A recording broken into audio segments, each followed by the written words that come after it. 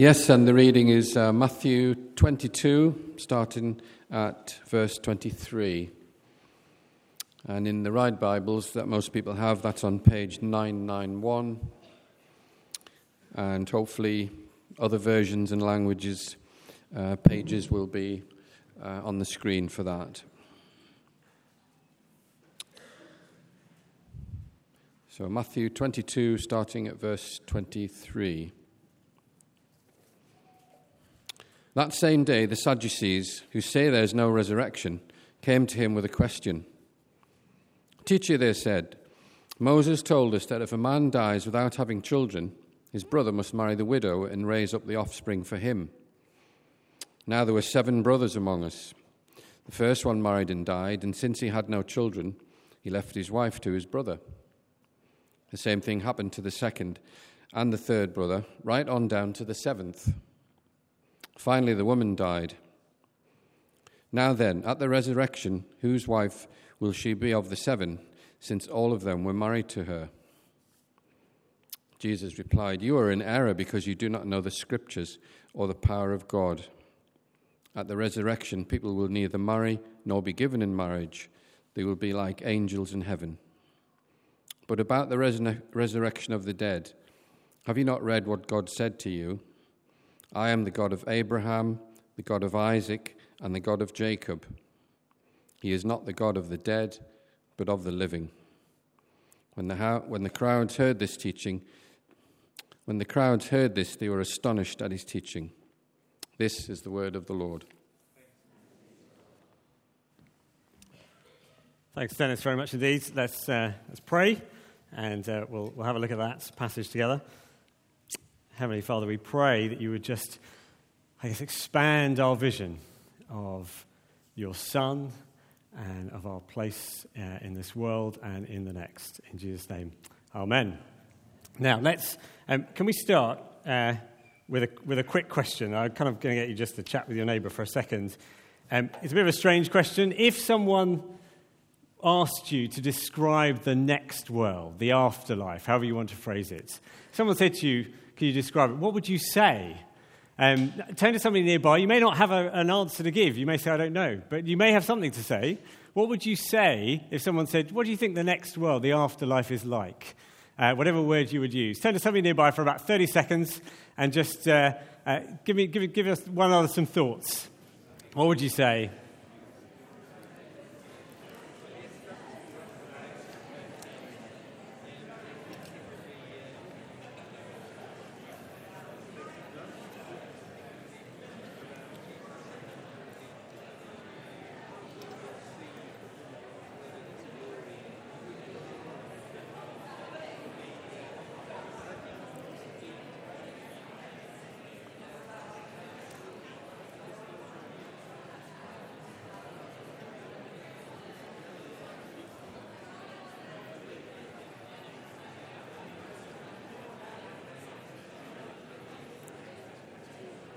Okay, it was just a quick thought with a neighbour. I don't know what you said. Maybe you said it's a world in which the clocks don't go forward. I don't know. But it's not necessarily an easy thing to answer, but it gets to the heart of what's going on here, because what you think is going on in the next world is at the heart of this exchange between the Sadducees and Jesus. Let me just give you a little bit of context to orient you where we are. We're in a section, we've been working through Matthew's Gospel. In this section, of which we're dipping in today here, we're between 2 parts of Jesus' teaching. Steve taught us last week about Jesus' teaching in chapter 18 on forgiveness. We're going to think next week about Jesus' teaching on more on the end of things, the end days, if you like. But in the middle here, we've got a section where the sort of gap between those who are for Jesus and against him is getting wider, and it's exposed over things like this, what you think is going on in the next world, the afterlife. It's a gap, it's growing. People are getting more opposed to Jesus or more for him, if you like. That's where Matthew has us, and that's what he wants to talk about. And we start with this little sequence, which is really quite rare and quite valuable, if you have thought about it for a moment. We have here a non-religious parable, if you like. The Sadducees, a little story that they tell, You might use the word secular. The Sadducees were those who at the time did not believe in the resurrection. You see, we're told that in verse 23. They didn't believe that there was a resurrection. They didn't believe there was an afterlife, a next world. This is all that we have. So their story, if you like, is a non-religious one, a secular one. It's a little parable. And in fact, it's really quite rare, quite valuable to see what's going on. And let's have a look at it just now. If I read those verses again. That same day, the Sadducees, who say there is no resurrection, came to Jesus with a question. Teacher, they said, Moses told us that if a man dies without having children, his brother must marry the widow and raise up offspring for him. Now, there were 7 brothers among us. The first one married and died, and since he had no children, he left his wife to his brother. The same thing happened to the second and the third brother, right on down to the 7th. Finally, the woman died. Now then, at the resurrection, whose wife will she be of the 7, since all of them were married to her? Now, you can hear, can't you? It's a slightly sort of mocking story. It's a slightly mocking tone. But just look at what's going on underneath for a moment.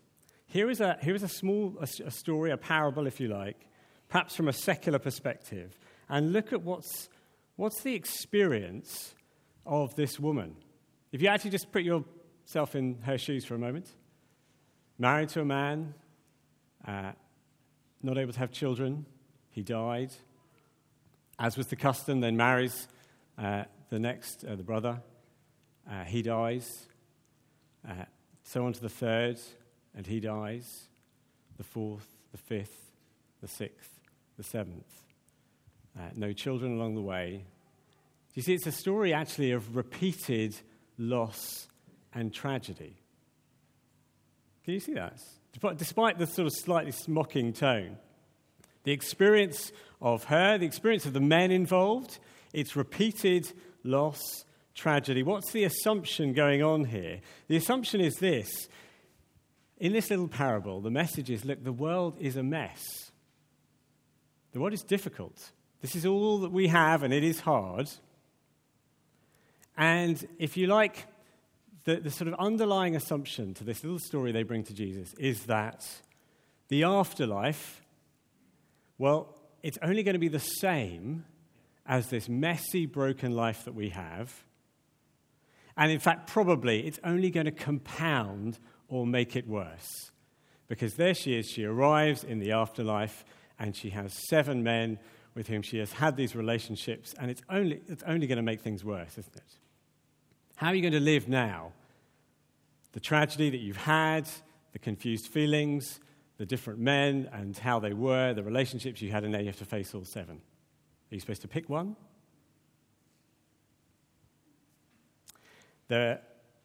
Underneath that mocking tone is therefore this assumption that, of course, the afterlife is therefore completely unbelievable. It's unsustainable. It's just going to be a continuation of what we have now, which is a mess, probably just going to make things worse. And if you think about it for a moment, there will be other situations where this would apply, where you might say, other situations where if you arrived at the afterlife and you'd say to yourself, well, what good would it be to have to face that person? Perhaps it was somebody who had caused you great difficulty or trauma or harm in this life. What good is it going to do me to then have to face them? Or perhaps where the complexity of life here now, again, to rock up to the afterlife, what good would it do to have to somehow resolve that? Perhaps a situation with a family member with whom you have nothing to do now. Is it actually going to do us all any good to have to sort of reconvene in some grand reunion? What's that actually going to be like? Do you see the assumption that's going on underneath the surface with this parable? It's kind of mocking, it's kind of snide, but actually the situation is one that's very sad, and it's kind of saying, this life is a mess, and there's really nothing more that the next world is going to be able to do about it, and therefore, of course, it's unbelievable. How is the next world going to improve anything at all? In steps Jesus. He gives us 2 responses. He answers with 2 short kind of phrases that we'll have a look at. he says in verse 29, you are in error because you do not know the Scriptures or the power of God. So firstly, the Scriptures, and secondly, the power of God. Although he then talks about them in reverse order. I have no idea why, but he does. He is Jesus, he is allowed to. So he goes for the power of God first, and that comes in into verse 30. At the resurrection, people will neither marry nor be given in marriage. They will be like the angels in heaven. Okay, so he is trying to talk about the next world. And he wants to talk about it, firstly, the power of God. He is saying something better is coming. Something better is coming. Something different is coming. Now, we're going to try and kind of illustrate this and understand this through the medium of Black Panther, because that's where you naturally would go for this. Black Panther, if you don't know it, is the more recent-ish, last year or so of the Marvel films. Black Panther attempts to do something quite interesting. And it's doing something that Jesus is kind of gesturing at here. The story of Black Panther, if you don't know it, assumes that the world that we have, particularly for those who are black or people of color, is a world of struggle and difficulty. An ongoing history of difficulty, of sometimes of repression or oppression and struggle. And remarkably, it's one of the kind of rare attempts where you come across this. It tries to say, okay, that is the sort of founding assumption. But what if you could imagine a place where that was turned on its head? What if you could imagine a place where those who are black and people of color are actually in a remarkably different and better place? Where they are, as we'll see in just a second, they have a measure of freedom and power that they don't have, that they have intelligence, they have, as we'll see in just a second. I've got a short clip for you, which will illustrate the place. It's built around a place called Wakanda, which is this this place that they inhabit that no one knows about. It's also got a short interview, just a couple of phrases from those who played the main characters, and speaking of why this spoke so much to different people. Okay, here we go.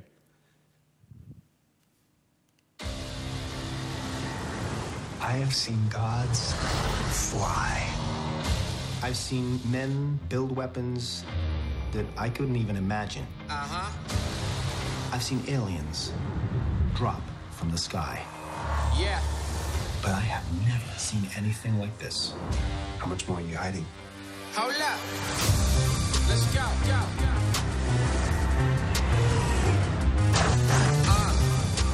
We are home.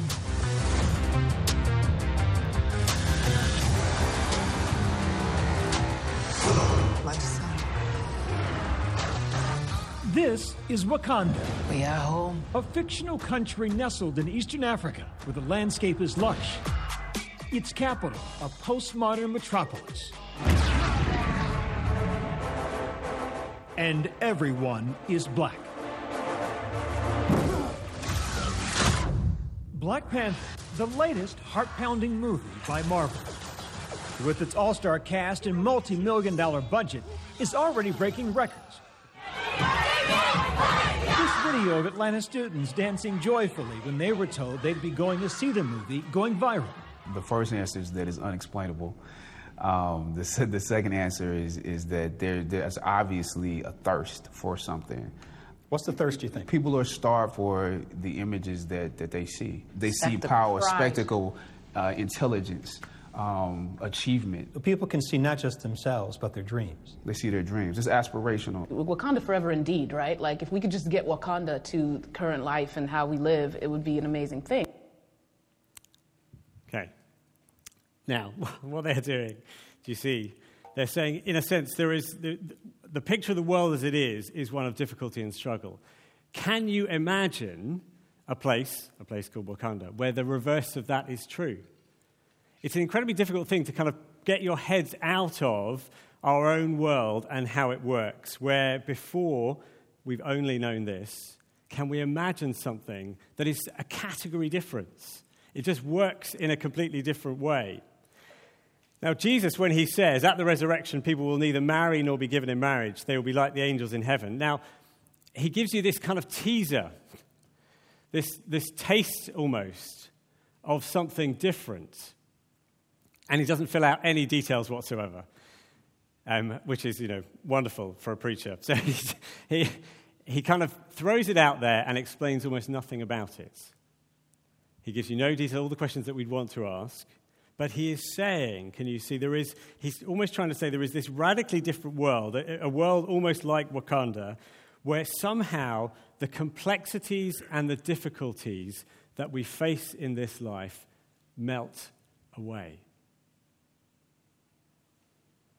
Wakanda in the film is a place not where blackness no longer matters, but where people of color occupy a greater place than is imaginable in their current human history.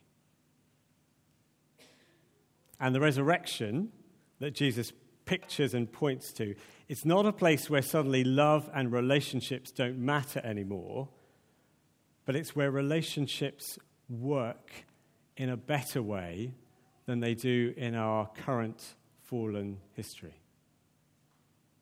Do you see, he's trying to say there is a category difference. There is somewhere where that is far, far better coming.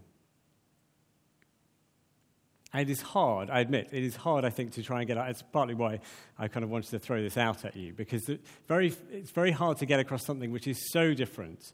And the reason the film, I guess, has resonated with so many people is because it is actually envisaging and imagining. He described it, didn't he? There is a thirst for that kind of, imagining that kind of world. There is a thirst for it. And we have, when you look at the story the Sadducees give us, actually it speaks of the thirst we have for relationships that don't break down in those ways, that aren't marred by human sin and suffering. And Jesus says there is something better. And then he says, can you hear the whispers of it? Can you hear the whispers of it? Moving on as quickly as he's raised the topic, he then says, but about the resurrection of the dead, have you not read what God said to you? I am the God of Abraham, the God of Isaac, and the God of Jacob. He is not the God of the dead, but of the living. And when the crowds heard this, they were astonished at his teaching. Now this is, to be fair, if you're anything like me, you read this. So he's trying to make a case for the resurrection. And he says, okay, I'm going to give you a Bible verse for it. And do you not read that and think, Jesus, that does not help me a lot? I don't know why you've gone there. Surely I can give you a stack of Bible verses that would make more sense than that one. Now, the Sadducees were those who only held to the first 5 books of the Old Testament. They were their scriptures. And so as a result, what Jesus is doing is he's saying, okay, I will meet you where you are. And if you only hold those, we'll go there. So he goes to Exodus, the second of the first 5 books. And he is saying to them, what God is saying when he says, I'm the God of Abraham, God of Isaac, God of Jacob, those 3 were dead by that point. And the point he is making is, I still count them as alive. I still consider them living. But what Jesus is doing in that, in a sense, is he's saying, look, okay, the very few scriptures that you do believe, let's go there, and I think they will point you to the resurrection. So given that, I guess the scriptures, you might say, are even less kind of valuable these days, or considered to be less valuable these days, Jesus is saying, look, can you hear the whispers of this in what you yourself believe to be true? So if you don't believe the Bible, maybe you'll believe Black Panther. No, I'm not suggesting they're the same thing.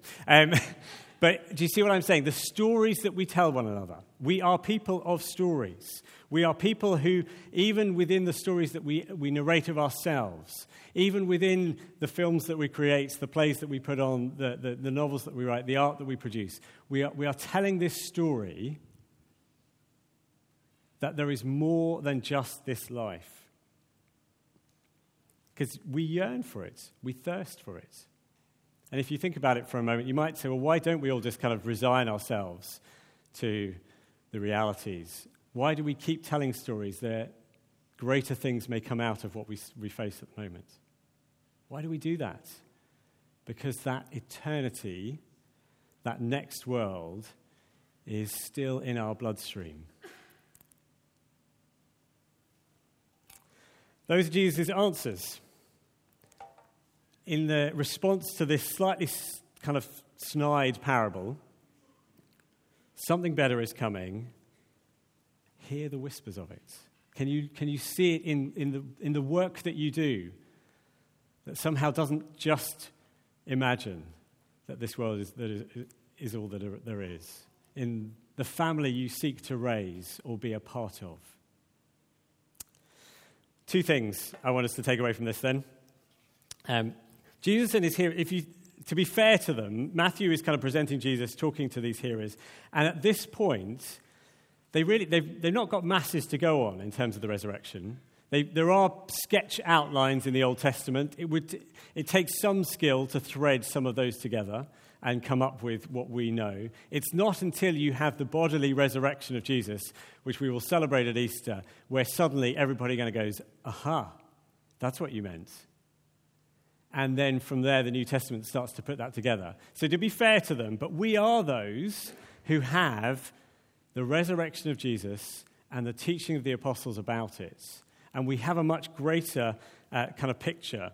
And two things I want you to take away. One is this, I guess, that Jesus has something better for you and for me.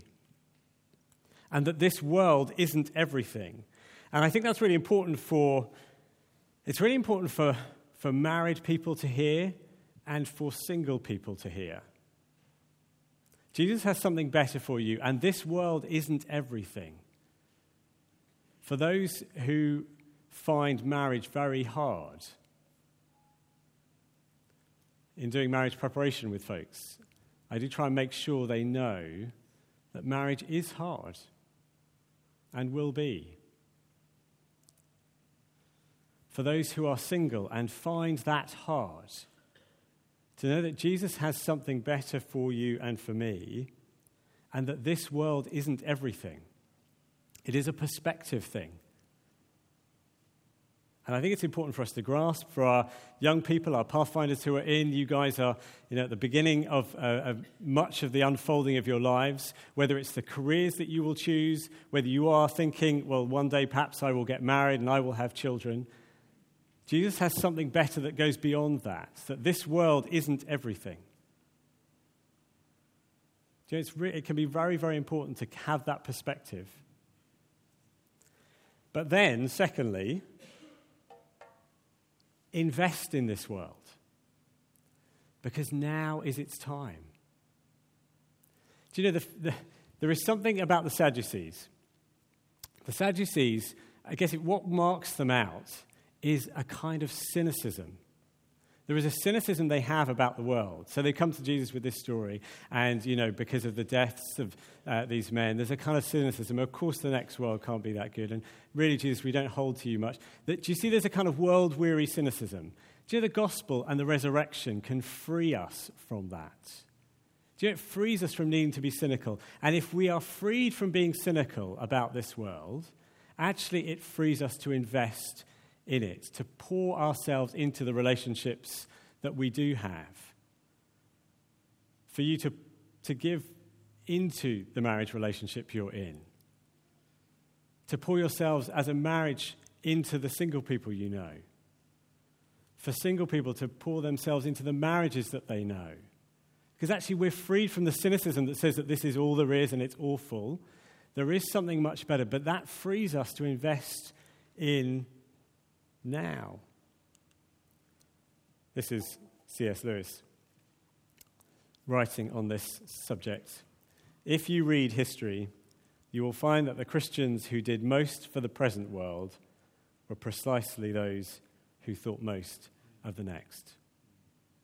If you can have that perspective on the resurrection, if you can know that there is something better coming, it frees you from cynicism and it allows you to invest in the relationships that you have here, at families, in your work, actually to pour yourselves, because you have a framework, you have a greater story of where you fit and where you are going. I think it is worth reflecting on those. If Jesus were coming out of the cinema with me, I think he would have said, having watched that film, yes, Wakanda forever. We're going to pray. Heavenly Father, we do pray. We are often heads down and world-weary.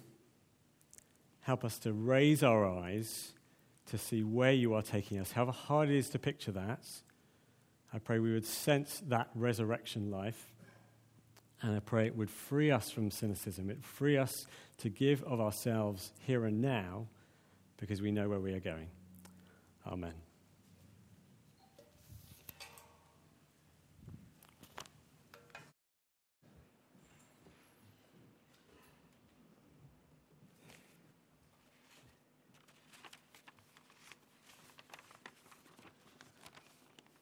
Something far better is coming. What a great thought.